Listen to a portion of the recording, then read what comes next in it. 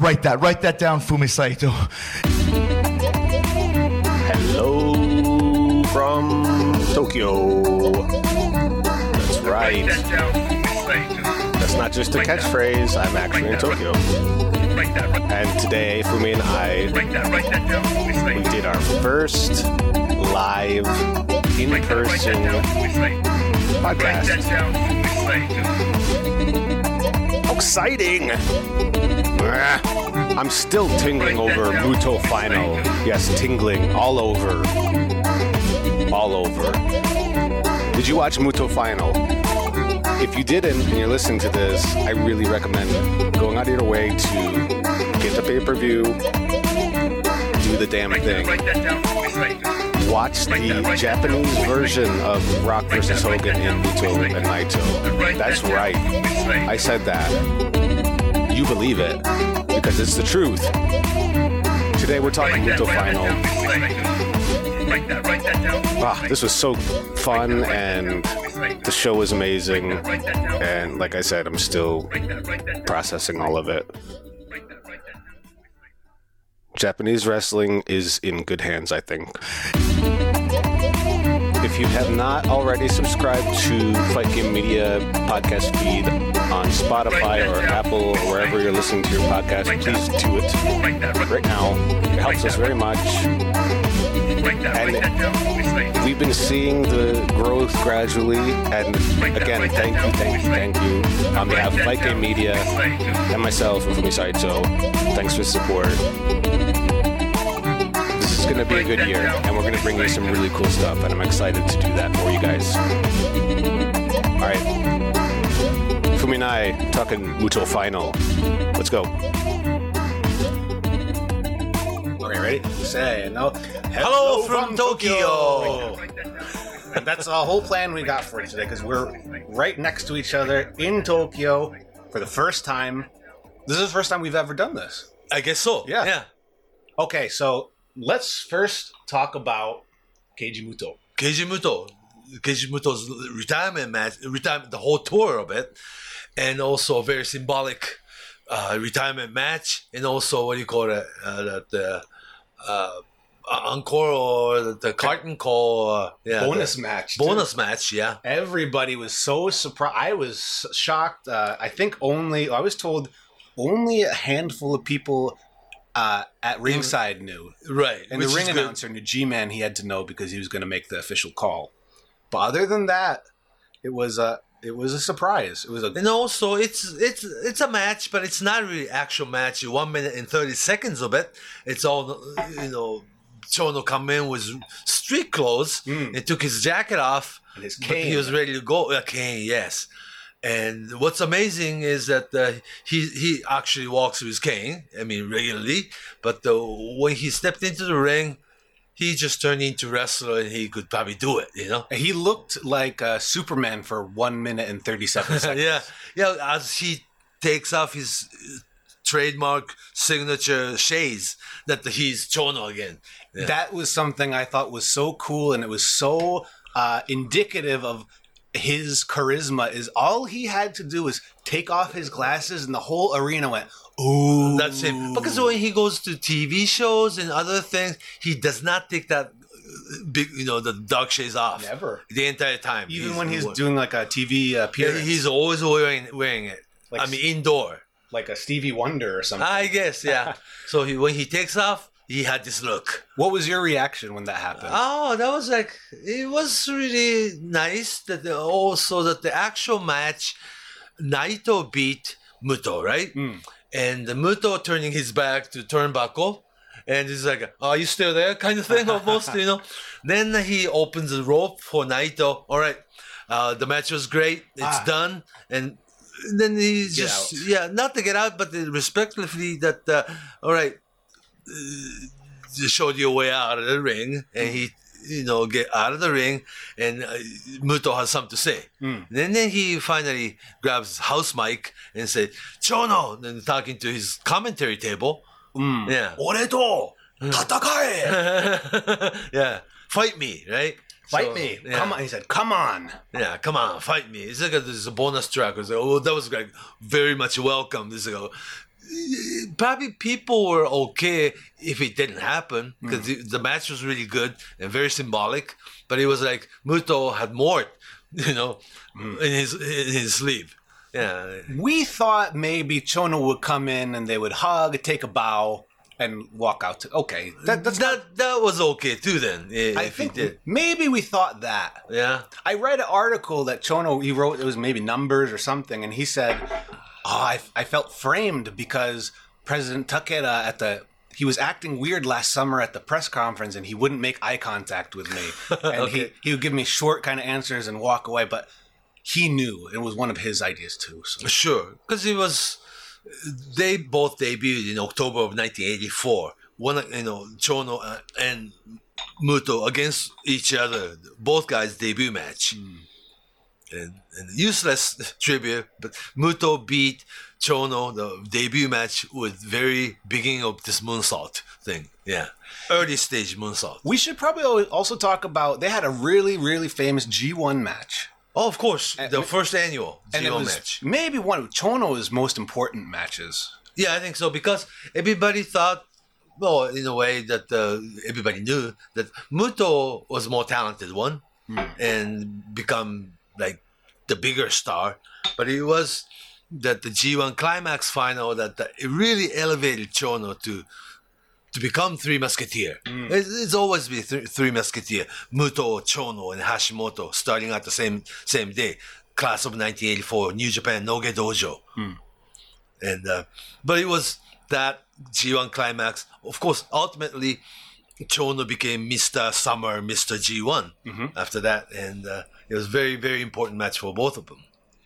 Both of them. What do you said that earlier? Like people knew Chono wasn't like the athletic talent that Muto was. Not as shiny, you don't have moonsault, you don't have handspring elbow, and Muto is a real good looking guy.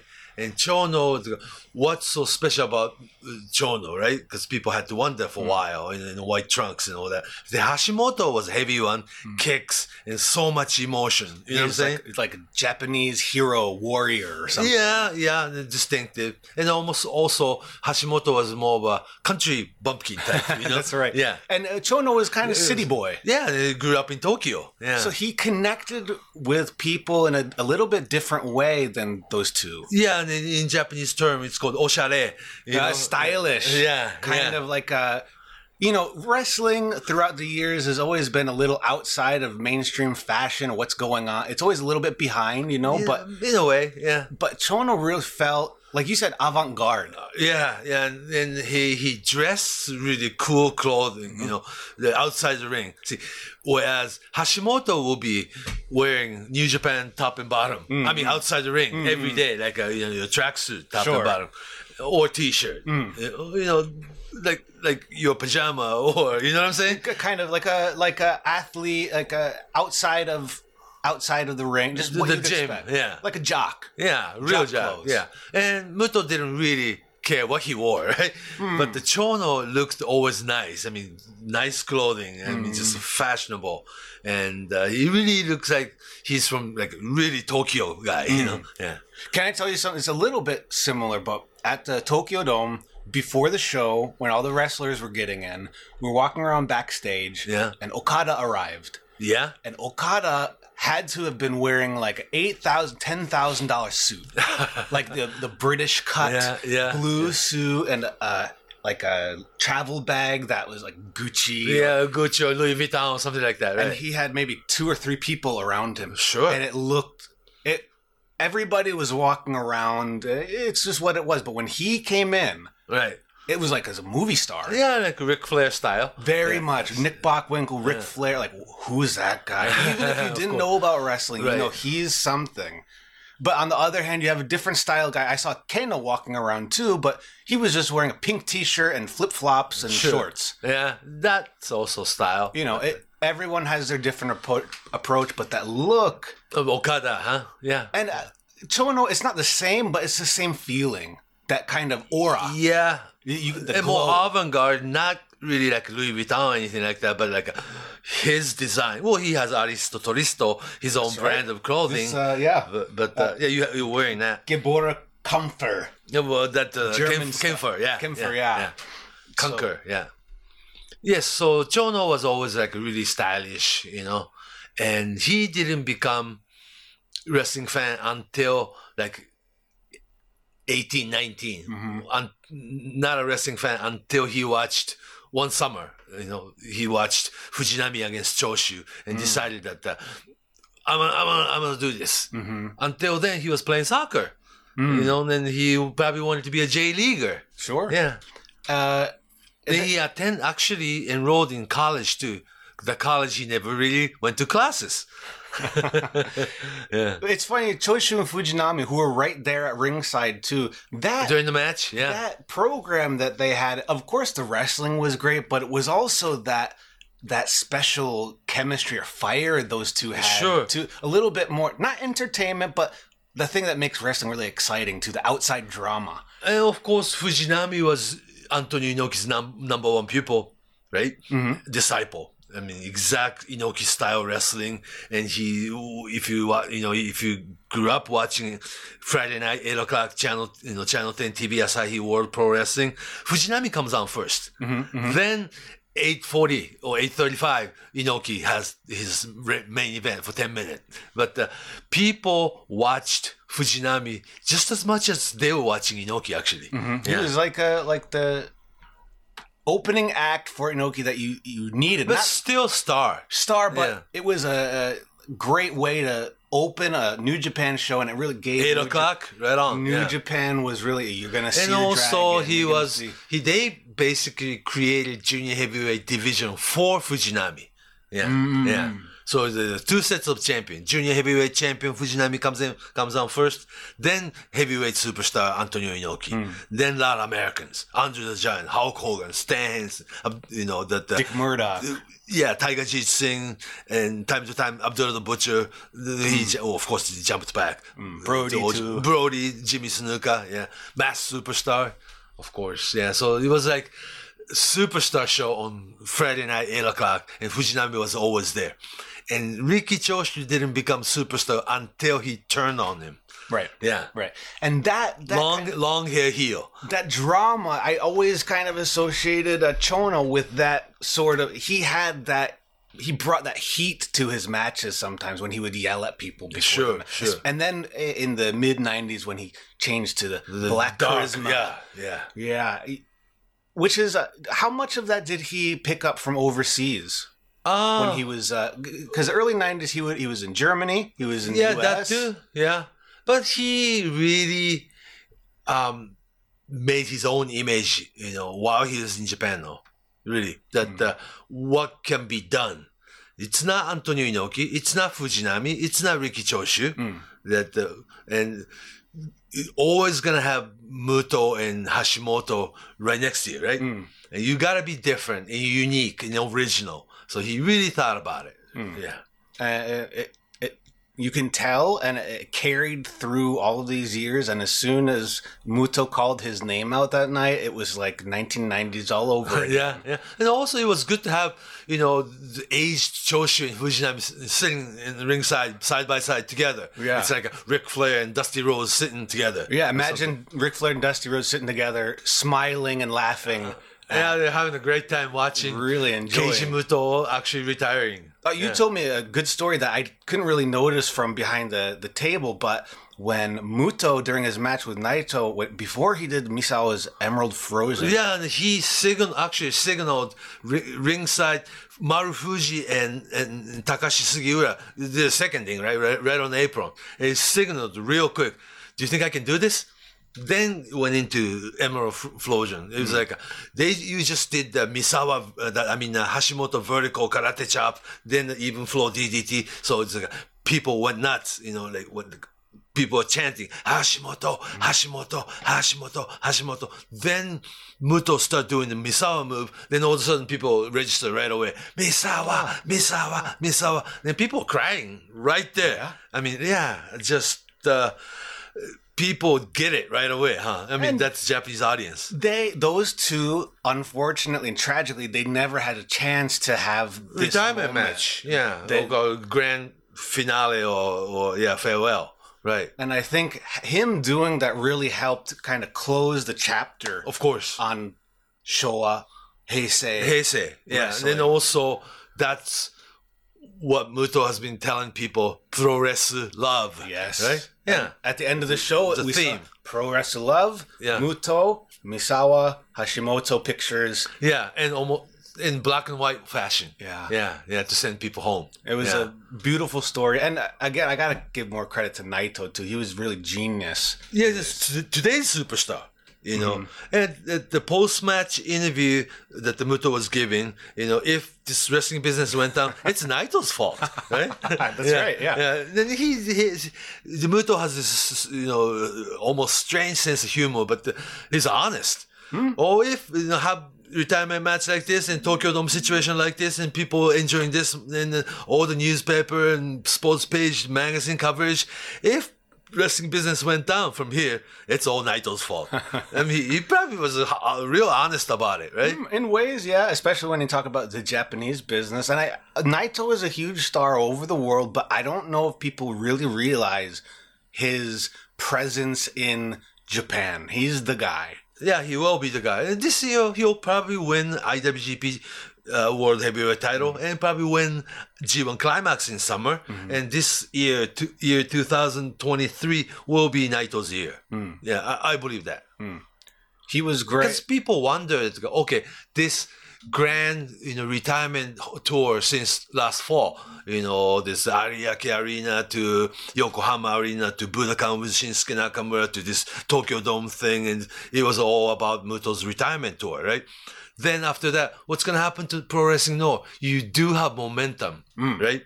But some people say, but it might end at Muto's retirement match. Sure. But the momentum's there right now.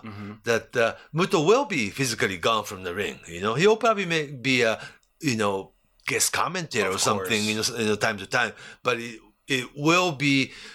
Well, kind of test of the time too, but the Pro Wrestling Noah right now has pretty strong momentum. Yeah, It's up to what happens this summer. We'll see what happens this summer. and also, yeah, I think, you know, Kiyomiya not winning Okada's match, some people are upset, but it's like, of course, at this point in his career, there's no way Kiyomiya will be beating Okada. But it was important to have this setup, you know, this like a double main event, and IWGP champion Okada against GHC champion Kiyomiya.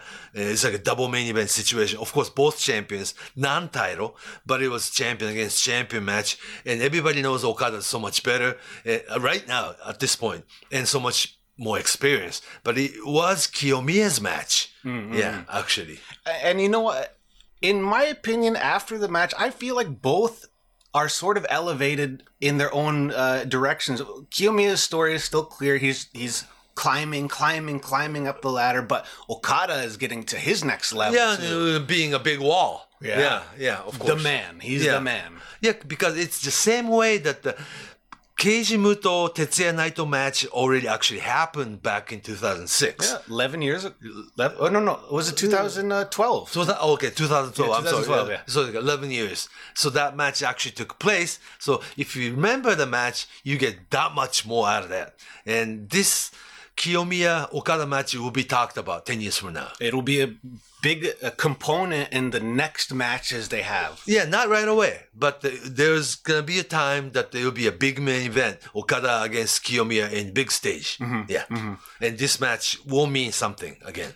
Which is great because quite a few moments on the show, I think we're gonna come back to and look at, whether if you're talking about a New Japan wrestler like Okada, Takahashi, Naito, or even the Noah versus All Japan. There was so many new stories that opened up from that. Yeah, same way Hiromu Takahashi against Amakusa.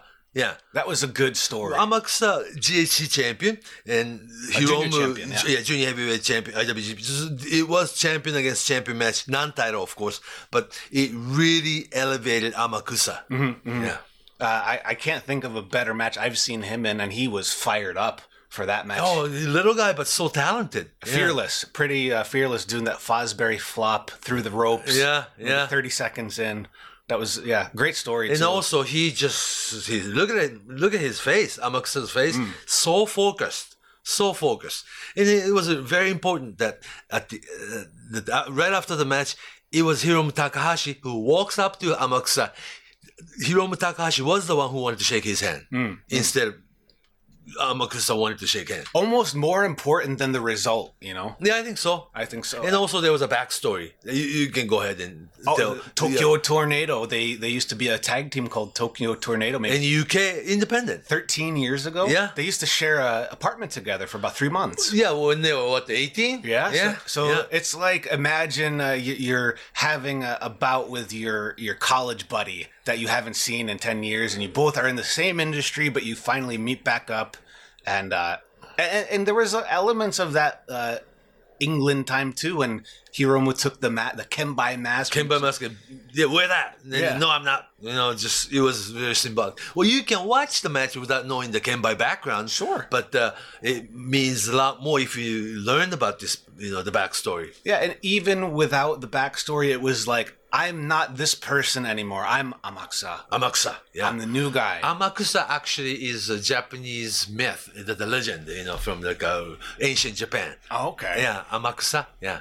I kind of get like almost a Hakushi feeling. Oh, okay. Not the same, but the same mystical a little bit. Yeah. So, and they'll be doing the tag up and the junior tournament. I think it's next week. Yeah, and also people will be paying a lot more close attention to character Amakusa from this point forward. Yeah, definitely. And of course, Hiromu Takahashi is megastar right now. Oh, megastar. I can't think. Is he maybe one of the biggest junior heavyweights, most popular? Yeah, right now, yes. Yeah. Now that Liga's retired, I think of a lot of great junior heavyweights, but when I think of Hiromu Takahashi, I feel like he's big. Above everybody else. Yeah. Yes, and also junior heavyweight division is not just weight class; it's a style of wrestling. Yes. Because a lot of the Japanese wrestlers physically in cruiserweight, junior heavyweight division weight class, but that doesn't mean you're a junior heavyweight star. It's just junior heavyweight is another genre. Almost, yeah.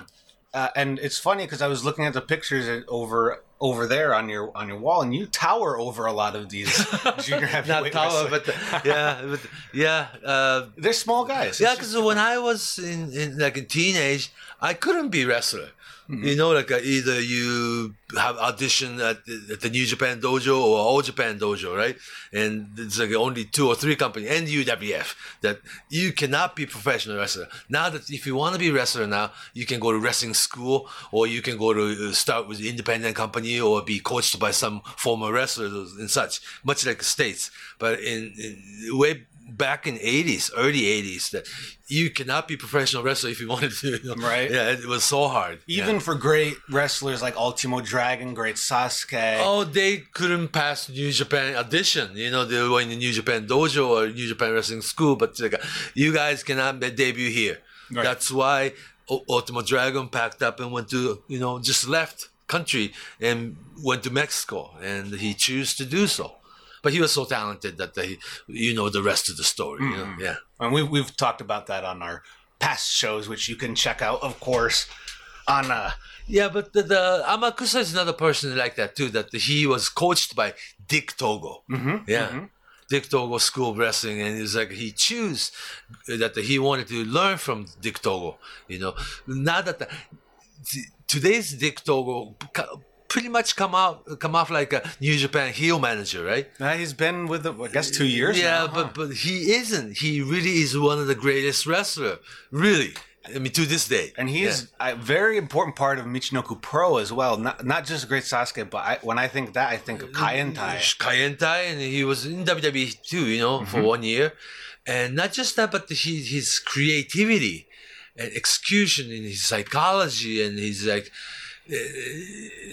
we probably could have worked for New Japan or All Japan or Pro Wrestling Noah for that matter, but he chose to be where he is, really. Yeah. And he had he's much thinner now, but when he started out, he had a very different body style too. Yeah. It wasn't what you would see in New Japan or UWF or All Japan. He had a kind of like Rudo body style, kind of round but he could move. Heavy upper body. And he could catch. And he could move just as fast as anybody else. Oh, and he's so good though, really, that it's like almost too overlooked by casual fans because some people don't notice how good he is. I'm talking about Dick Togo. And Sato, not the Sato, Amakusa, I'm sorry. He chose Dick Togo Wrestling School. I want to learn from that guy. Yeah, so it was interesting. And it was interesting too. Speaking of Michinoku Pro, that there was a little bit of a connection there in the match right before that with Keno, and he's a Michinoku Pro guys or other wrestlers that were involved in this match didn't come up the typical New Japan School of Wrestling or All Japan School of Wrestling or Noah or Misawa School of Wrestling. These are the really outsiders, right? But so talented individually, therefore. They would have made it. Yeah. That match really felt like the next phase of Japanese pro wrestling. That's not New Japan either. Because, of course, the New Japan had a big involvement in the last 3 matches, of course. Sure. But as far as non-New Japan wrestlers, Noah All Japan wrestlers, we had 6 of maybe the best guys in the country. What did you think of that match? Okay, I got the lineup right here. Yeah, this one right there. All Japan versus Noah. Yeah. Kento Miyahara, Suwama, and Yuma Aoyagi against Kengo, Katsuhiko Nakajima, and Manabu Soya. Kongo group, yeah. And this backstory, Kento Miyahara and Katsuhiko Nakajima is a Kensuke Sasaki disciple, you know. They worked out and they did just rookie training, they were together. And the Nakajima went to Pro Wrestling Noah, and Miyahara chose All Japan Pro Wrestling. And they both, this is such a just great history lesson that it was Kensuke Sasaki and Akira Hokuto who coached them, really. And they were in dojo together.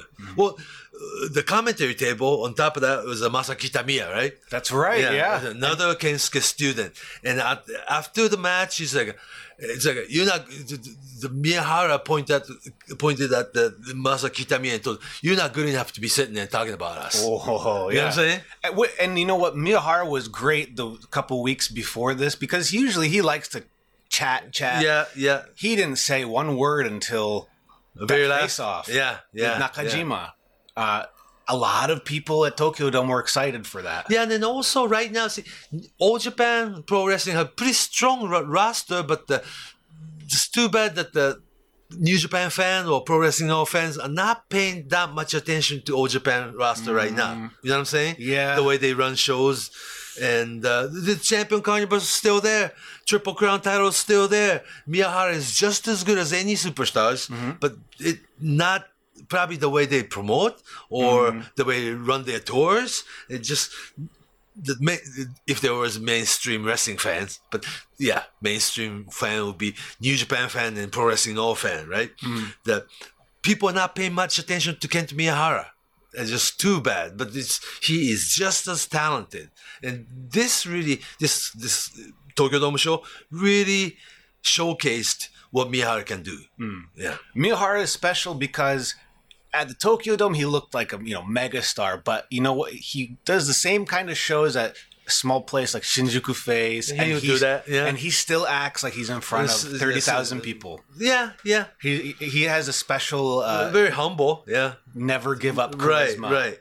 But he's not a New Japan style star and not a Noah star, but he wants to be with All Japan star, and he really polished this and he cherished this Triple Crown, stories and history.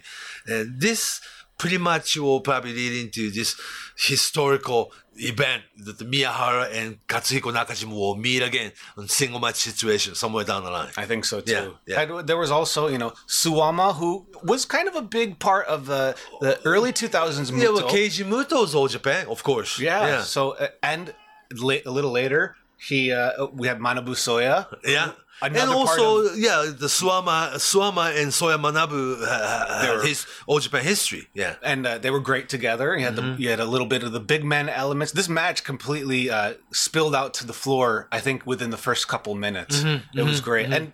And Keno was there, and he has been kind of main player for since the beginning of the year. But he played a great supporting role. here. Yeah, he chose to do so. I guess at this point, during this match. Oh, We have a run-in. This is Kiki. Yeah, right. Because I'm at my house right now, so Kiki wants to join. Kiki was just taking a nap. I think he's up now. What's up, Kiki?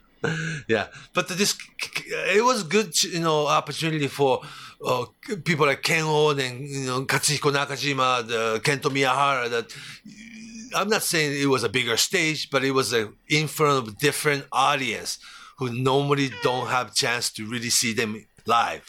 And what I was I guess I was surprised about it, but the All Japan guys, it seemed like a lot of the fans were booing them because they wanted to be pro Noah, but I don't think they were familiar. Also not so familiar with him. I think that's the main reason. Yeah, because Yuma Aoyagi can be in triple crown picture right now if you want to. Really charismatic and fast learner.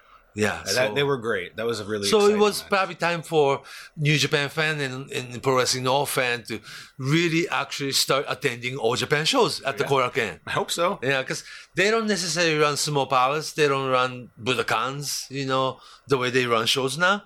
But yes, All Japan is still there. It's still there, and the talent that they have is great. But I hope this kind of gives them some momentum too. To Then keep people, start going to All Japan show, and then probably they'll discover Saito brothers or something. Sure, yeah. We should probably use this to mention the Miyahara's Triple Crown match a couple days before. He lost to Nagata. Yuji Nagata. But this is Yuji Nagata's story. Yeah. That he finally made this Grand Slam. IWGP champion, GHC champion, and Triple Crown champion, and also winner of All Japan Champion Carnival Tournament. So only the 5 wrestlers? Kojima, Keiji Muto, Yoshihiro Takayama, and Tenryu.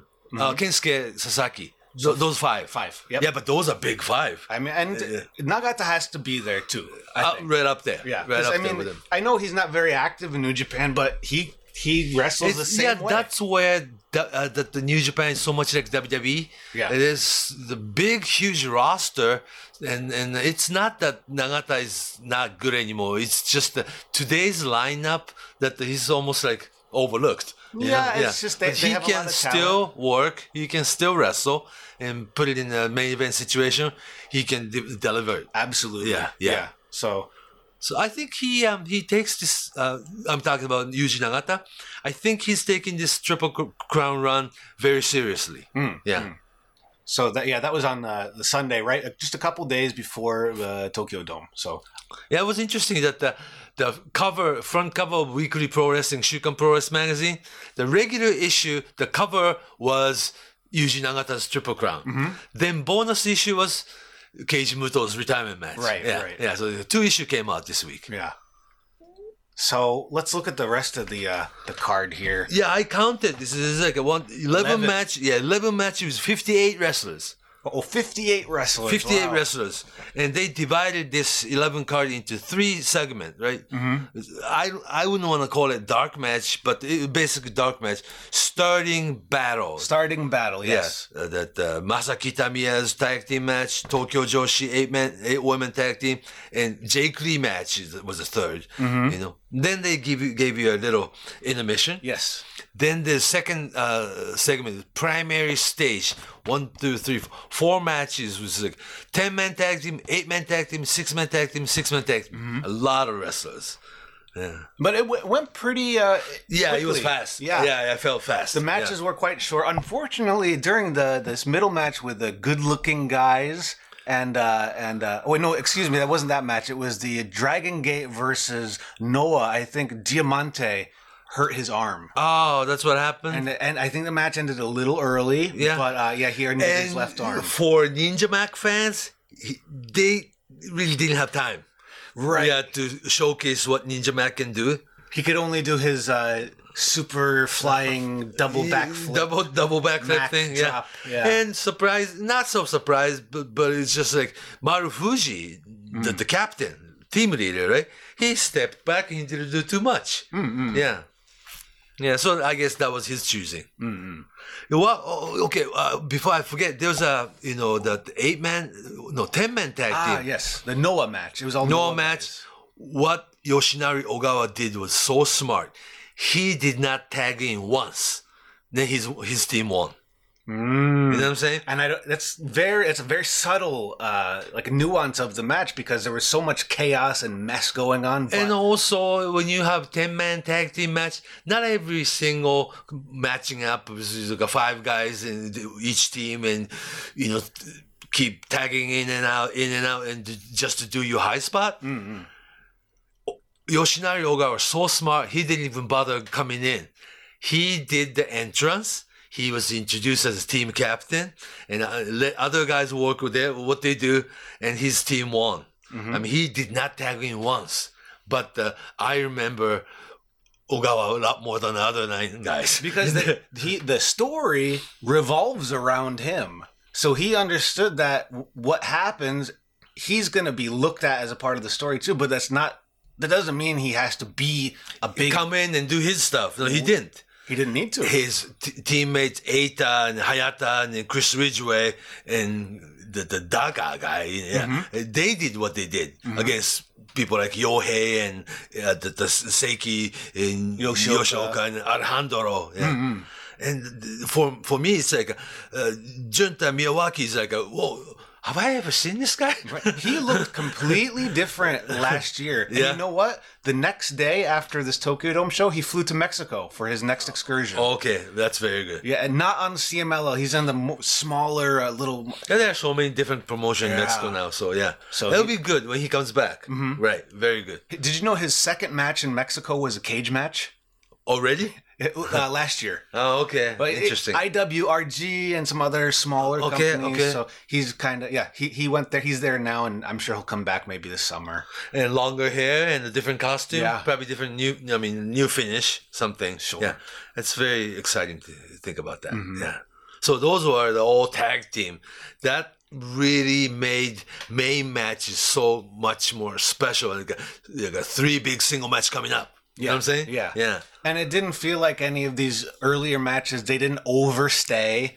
They didn't linger too much. It really felt like, here's some action, here's a taste of everything. Oh, none of these matches went over 10 minutes. It's like a 6 minute, 9 minute there, 7 minute there, barely 10 minutes there. Yeah. But it worked because it was a long show anyway.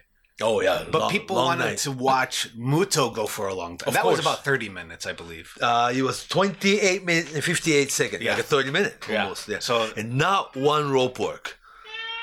Yeah, during the match, neither Keiji Muto or Tetsuya Naito bounced off the rope once. See, and it's Naito, and that's not what you think when you think of Naito, but, he's a genius of nuance. Yeah. Like Muto. Yeah. Do more by doing less. Yeah, less is more. Yeah, yeah. And it was a little bit similar kind of match when he did it with Kano last month. It was more of a storytelling match, or his Jericho brawls. Those were very different for him too. And people pay attention to every step of the way with this kind of match. Not just bunch of just like a high spot and running through the ropes 100 miles an hour and one high spot after another. You don't remember what you ate at this big buffet. Right? You're just stuffing. One other thing I wanted to mention about Naito is you can't really tell with the camera because when the camera was away from his face, he would always have closed eyes. Same as at the press conference on Monday before, too. He kept kind of hiding his emotion, hiding his face. Naito was? Naito, yeah. Okay. More so than usual. I think there was a lot of nerves. He had a lot of nerves. Well, because this was his special night. This was his dream. He was chosen. His destino. His destino, right. It was interesting that the fact wasn't hidden that Naito became wrestling fan, and also he decided to become professional wrestler when he watched Muto against Nobuhiko Takada match at the Tokyo Dome. There's a famous story. And when he went to primary school, he would always wear a Keiji Muto shirt under his uniform. Yeah. So, yeah, and it's a kind of a passing of the torch, just like last month with Shinsuke Nakamura. Yeah, definitely. Yeah. I was really hoping Naito come out with a shaved head. Yeah, he will probably eventually do that, I guess. I mean, his hair is very thin right now, so...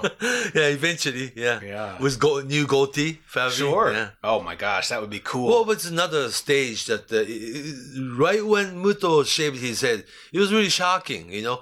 It was right after his WCW thing. Yep. And came back with the Inoki Bomaye show. He had a hoodie on, you know, they walk into this, you know, long Tokyo Dome ramp or something. And then he take this, you know, hood off. And all of a sudden, well, is that the new look? And he was really tan. And he was with Takada, his rival. Right. But that was Hustle era. Yes. But that was another really dramatic part of symbolic. Just how he took that... A towel off of his head was so dramatic. Yeah, right. So it's like therefore a new era began. Yeah. And we saw that too. It really Can't believe it was like 20 years ago now. Right? Yeah. I can it's remember, over 20 years, 22 years more like. Yeah. Yeah, I think we're more reminded of those kind of things because we can see the clips on the internet. Yeah. And it's more fresh in our head. But Muto's story is it's so long and detailed. Right. And well documented. And just if you can connect these dots, it means so much more. I mean, he shows little details and little hint and nuance. Yeah. So it's sometimes with Keiji Muto, if you really are interested in learning about this, turn the sound off and watch Keiji Muto. Oh, yeah, you can do that. Yeah. And really just pay attention. And he's speaking. Yeah, remember this, you know, like first figure 4 leg lock by Muto, right? And the 20-minute in, it was Naito's turn to put a figure 4 leg lock, right? And on screen, you can't really, you know, hear them, right? But on the big screen, Muto and Naito yelling at each other or something like. I think Naito is spitting at him. Yeah, something. Yeah, and then it's like a pantomiming. That you cannot hear what they're saying, but you can tell what they're doing. Yeah, and it reminds me of that original match they had when Naito was still Stardust Genius. The figure 4 leg lock was a big part of that match too. Sure. And it was tied to that. It felt kind of like the Takada match, the beginning of that Tokyo Dome 1995. Yeah, but that at the time, Naito was going to be he was going to be a star, you know, one way or another. But it was like it's like today's Kiyomiya. Yeah, at the time, that's good. There's no way that Naito can beat Muto at that stage. But how much he could do. I remember when he won the G1 around that time. It was kind of like the Kaito Kiyomiya, Roman Reigns. Like, okay, he's gonna be, sure. But the crowd didn't accept it yet because it's hard. Nakamura, Tanahashi, and Shibata at the time. And Okada was still on the way up too. So it wasn't until he did the LIJ and he got the goatee, the hat, the coolness. Right. And the play. Yeah. And I think that really put him over the top. But he didn't change all that much. He just added. And then also kept being this, like a building and creating Tetsuya Naito character, you know, along the way. And he did it long enough that the people accept that's Tetsuya Naito now. Yeah. And you know what? Cocky, you know? But the template or the function is almost the same as Muto, where they grew and built. Oh, because there was a time like a Space Lone Wolf, Muto, and the younger, you know, Muto coming back Super from stateside. Then people didn't really accept him right away. Really. Booed him in a way. You know, I read something, maybe you could tell me more about this, but Muto claims that Inoki never gave him praise. Ever. But is that Inoki recognized him. But he never gave him the attaboy kind of attitude. But then again, you could kind of understand that by Inoki's action. When Inoki started his retirement tour, Great Muta was Inoki's very first opponent. That's right. Remember? What a match, yeah. Yeah. Like a wall. Yeah, so he chose Muto to begin Inoki I'm talking about. Inoki chose Great Muta to be his very first opponent of Grand Final retirement tour and in the dome situation. Yeah. It's funny that a lot of people were saying, when is Muto finally going to actually retire? But they got to remember that Inoki took more than a year. The retirement tour? Yeah. And actually, in 1989, when he became politician, it's essentially he was retiring, but he came back for Tokyo Dome, the Osaka Dome, the Fukuoka Dome, the dome situation, kept having this important single match, one against, like a Choshu, one against Tenru, and there was a one against Hiroshi Hase. Fujinami too? Fujinami didn't do it. Fujinami Inoki final was 1988, August 8th. The the 60 minute, 60-minute Broadway. Yeah, champion Fujinami and challenger was Inoki. So it's a different situation. But Inoki's retirement tour took like 3 years or so. Yeah. Won the final match against Fujiwara. Sure. And, or at the end, Don Fry, the Sting, Henzo Gracie. Yeah, something like that. So, but the first opponent Inoki chose for that retirement tour was Great Muta. Another thing I'm thinking about from this Tokyo Dome show is, that time period, that style of wrestling that was popular, Inoki style, Inokiism or whatever, or realistic or MMA style. We didn't see any of that on. It was Muto. It was Muto's show. That's probably part of the reason that the Muto didn't feel that they didn't really, have any pat on his back from Inoki ever. I see. Because Muto had his own style and never really emulated Inoki. Mm-hmm. He didn't. And of course, Inoki School of Wrestling, New Japan Dojo, but he never tried to become or wrestle like Inoki. Mm-hmm. And everybody else did, though. His guys like Kojima, Kaz Hayashi, they weren't like that either. They were like Muto School. Yeah, Muto School, that too. Yeah. Like they were pro wrestlers that were also very concerned about making an impression on the fans. Yeah. And not just winning. Yeah, because remember, Fujinami is like complete Inoki School of Wrestling.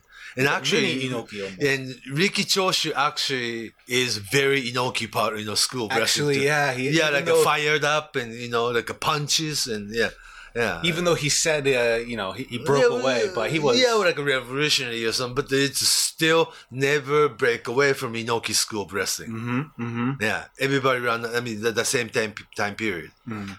But the Muto really wasn't Inoki style at all. He was more of an American style wrestler, if anything, compared with other of his peers. Objective is what he was. Yeah, because he didn't emulate Inoki. He had his own style. Yeah, and he knew what he wanted to do. He could do. Muto could have done UWF style too, but he didn't want to. And then told Maeda, nobody's gonna dig your style. And they got into the fist fight. Yeah, but it was like not a fist fight. It was actually told by our the like last week's episode. Seiji Sakaguchi got in the middle and said, each guy punch each guy's one punch. That's it.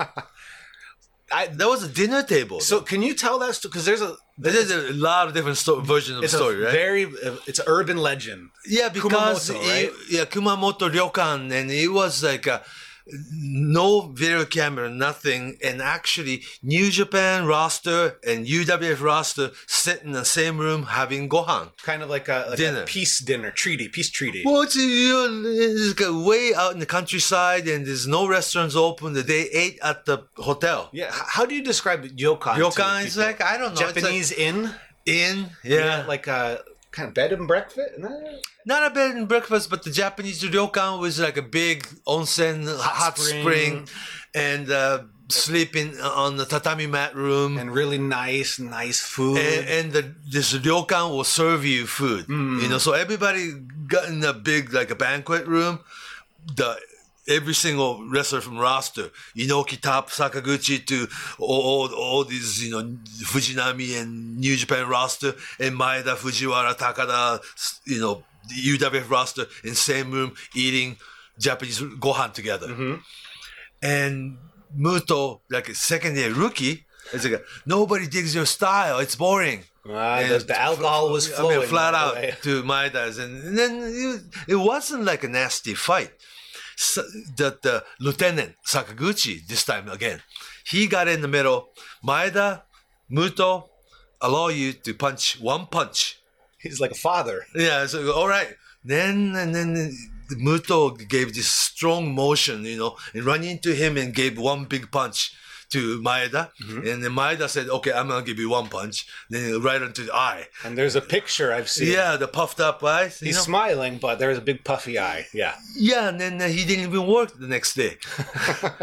But that's a very interesting Like a part. college fraternity jock style. Yeah. Yeah, because they weren't enemies. It's just you work against each other in the ring, and they're the wrestlers that it's like one punch each. Sakaguchi allowed, and after that, no more this, okay? Fair. Yeah, so it was like, all right, each guy will give each other one punch, and that was the end of the story. But that's a good example of that professional competition that they had between, and my style, my way of thinking is superior to yours. I'm going to prove it doing this. I'm going to prove it doing fighting. I'm going to prove it with fantastic acrobatics. There's no real right or wrong answer. It ultimately it's subjective. It's down to taste. But Muto stuck with that, and that line that he said to Maeda, it's kind of his sense of humor, right? Like the interview, post-match interview, he said about Naito. He said, "If the wrestling business goes down, it's your fault." He's kind of it's a joke, but it's telling the truth. Yeah. He's unafraid to say what everybody's thinking. Rookie Muto back in 1986-7 didn't think what Maeda was doing is entertaining. And on the other hand, Maeda is somebody who famously had a lot of pride in his training. Yeah, of course. No, I'm not going to bounce off ropes. Not doing drop kicks. Not fighting outside the ring. You got to do the make-believe, just car gotcha wrestling. Yeah, that was like what Maeda and his guys really did.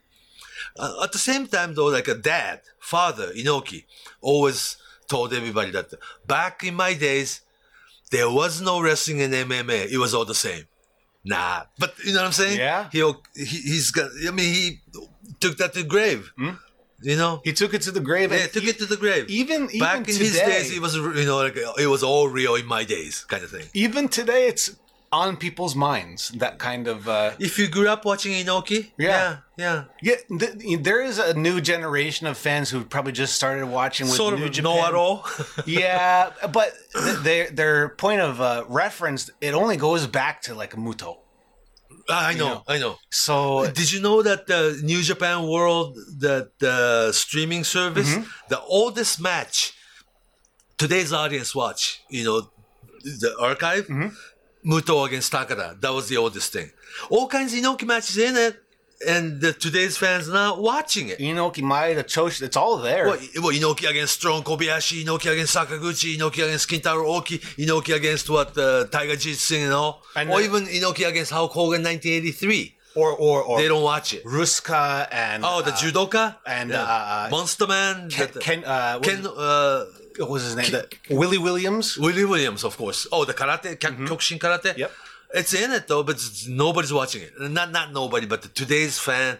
And it's like watching Inoki's matches are like you go back and watch Grandpa's wrestling match. But it's almost like saying you watch WWE and you don't know about Andre the Giant versus the Hulk Bruno Hogan. Sammartino. Or even that. Yeah, or Bob Backlund for that Who's matter. that? Right. Bob Backlund is the guy against Bret Hart. Yeah, but Bret Hart. Before Bret Hart, Bob Backlund had a 6-year run as WWF champion. He was the bridge between the 60s and 70s. Bruno Sammartino had two different runs. Yeah, and they were one was almost a decade. Yeah, right. That would never happen today. No. Probably 1 year they call it like a champion for 300 days, right? Right. Yeah, they're counting days. But it's just a year. Well, because 300, 400, that sounds great. Yeah, But they started counting it that way. But right, Bruno Sammartino, Pedro Morales, Bob Backlund, or Superstar Billy Graham for that matter. They had length time. Andre too. A little bit, yeah, Well, but that's a different not story, a champion, but yeah. The back Longevity, history, yeah. I think that there's no excuse to not find it. If you like it, if you love New this- Japan World, they have all the Inoki's classic matches in there. Now is the time yeah. to watch, yeah. So But what another symbolic match was Inoki, Kevin Von Erich against Space Ronov, Muto, and Kengo Kimura match. That was a very interesting one. Kengo Kimura is another person who was really important in And Fujinami's partner, Yeah. and also from back, he looks just like Inoki. yeah, very taller than usual. Yeah. Huh. So it was so overlooked. Yeah. But that was completely Inoki school of wrestling. Everybody had this genuine strong style. I mean, not today's strong style, but when Inoki was calling New Japan strong style, everybody wrestled like that. Yeah. Well, I think Fujiwara or Maeda came out of it, and the Muto was so unique individually right from the get-go. Yeah. but he was also one of those guys. He was one of the first. He was a big international star when we had TV. Everyone had TV. Right, and also New Japan was on network TV prime time still. And when he went to States, there was territories. NWA Florida. He went to Puerto Rico. He went to World Class Dallas. And we joined the beginning of WCW and the NWA Crockett. Yeah. And I think a lot of fans, especially Southern wrestling fans, he was a big part of Southern wrestling, particularly. Yeah, I guess, yeah. More like, NWA Florida, and the rookie was Lex Luger. Sure. Yeah. But they were those early times. They had a lot of unique, distinct. You had Sting. You had a classic Ric Flair. You had Buzz Sawyer. Sure. And Great Muta was right there with them. There was the big. In cage Florida, match, he was Ninja, and in Puerto Rico, Black Ninja, and Dallas World Class, he was Super Ninja. Yeah. So they didn't even call him Muto or anything. It's just still kind of stereotype for Japanese wrestler. All right, that guy's a ninja. Yeah, because they already used kabuki. I guess, yeah. Yeah. And Great Muta was introduced as son of Great Kabuki by Right. Gary Hart. Right. Yeah. And So he experienced this territory days and WCW like a major league type. Yeah. and brought a really different flavor back with him to New Japan. And also he wrestled Ric Flair's NWA title match all summer. Yeah. And Because New Japan wrestler never wrestled Ric Flair until then. oh right, Yeah, right. yeah. Oh, okay, yeah. Because NWA meant All Japan Giant Baba affiliate. That's right. Yeah. And then by around the time Muto was in the States, that deal was done. Right. And then pretty soon WCW and New Japan had a partnership. So the landscape had changed. Yeah, and he was on the face of it. And then he would end up having matches with the 90s stars, Steiners and Lex Luger, Sting, and Scott Norton, Hercules Hernandez, and he was the guy Also, when Hulk Hogan returned to Japan, right between WWF and WCW signing, the 1 year period that Hulk Hogan pretty much, came to New Japan and New Japan only, and Keiji Muto and Great Muta was chosen opponent for Hulk Hogan. And Hulk Hogan was saying the WWF title is nothing. Yeah, he had a belt on his shoulder too. Yeah, and also Great Muta, Hulk Hogan against Hellraisers. Oh, right, Yeah. right. So Muto was chosen there. I mean, who would be Hulk Hogan's opponent in the early 90s? Fujinami was around, Riki Choshu was around, maybe Inoki was still, he could have matches, but it was New Japan's choosing that let's have Keiji Muto wrestle Hulk Hogan. Yeah. And if you look back, you go, well, it had to be. That was him. It had to be him. Yeah. So, all right. Well, Did we do it okay? I think so. Yeah. If you have questions for us or comments, where can we reach you? On Twitter at Fumihiko FUMIHIKODAYO Fumihiko or just Fumisaito on Facebook. Please message me first. I'll answer you. And on Twitter, I'm at Justin M. Nipper, KNIPPER. So for today, that's it. I guess we'll see you next week. So, okay, let's do it. Right, say no. So long from Tokyo.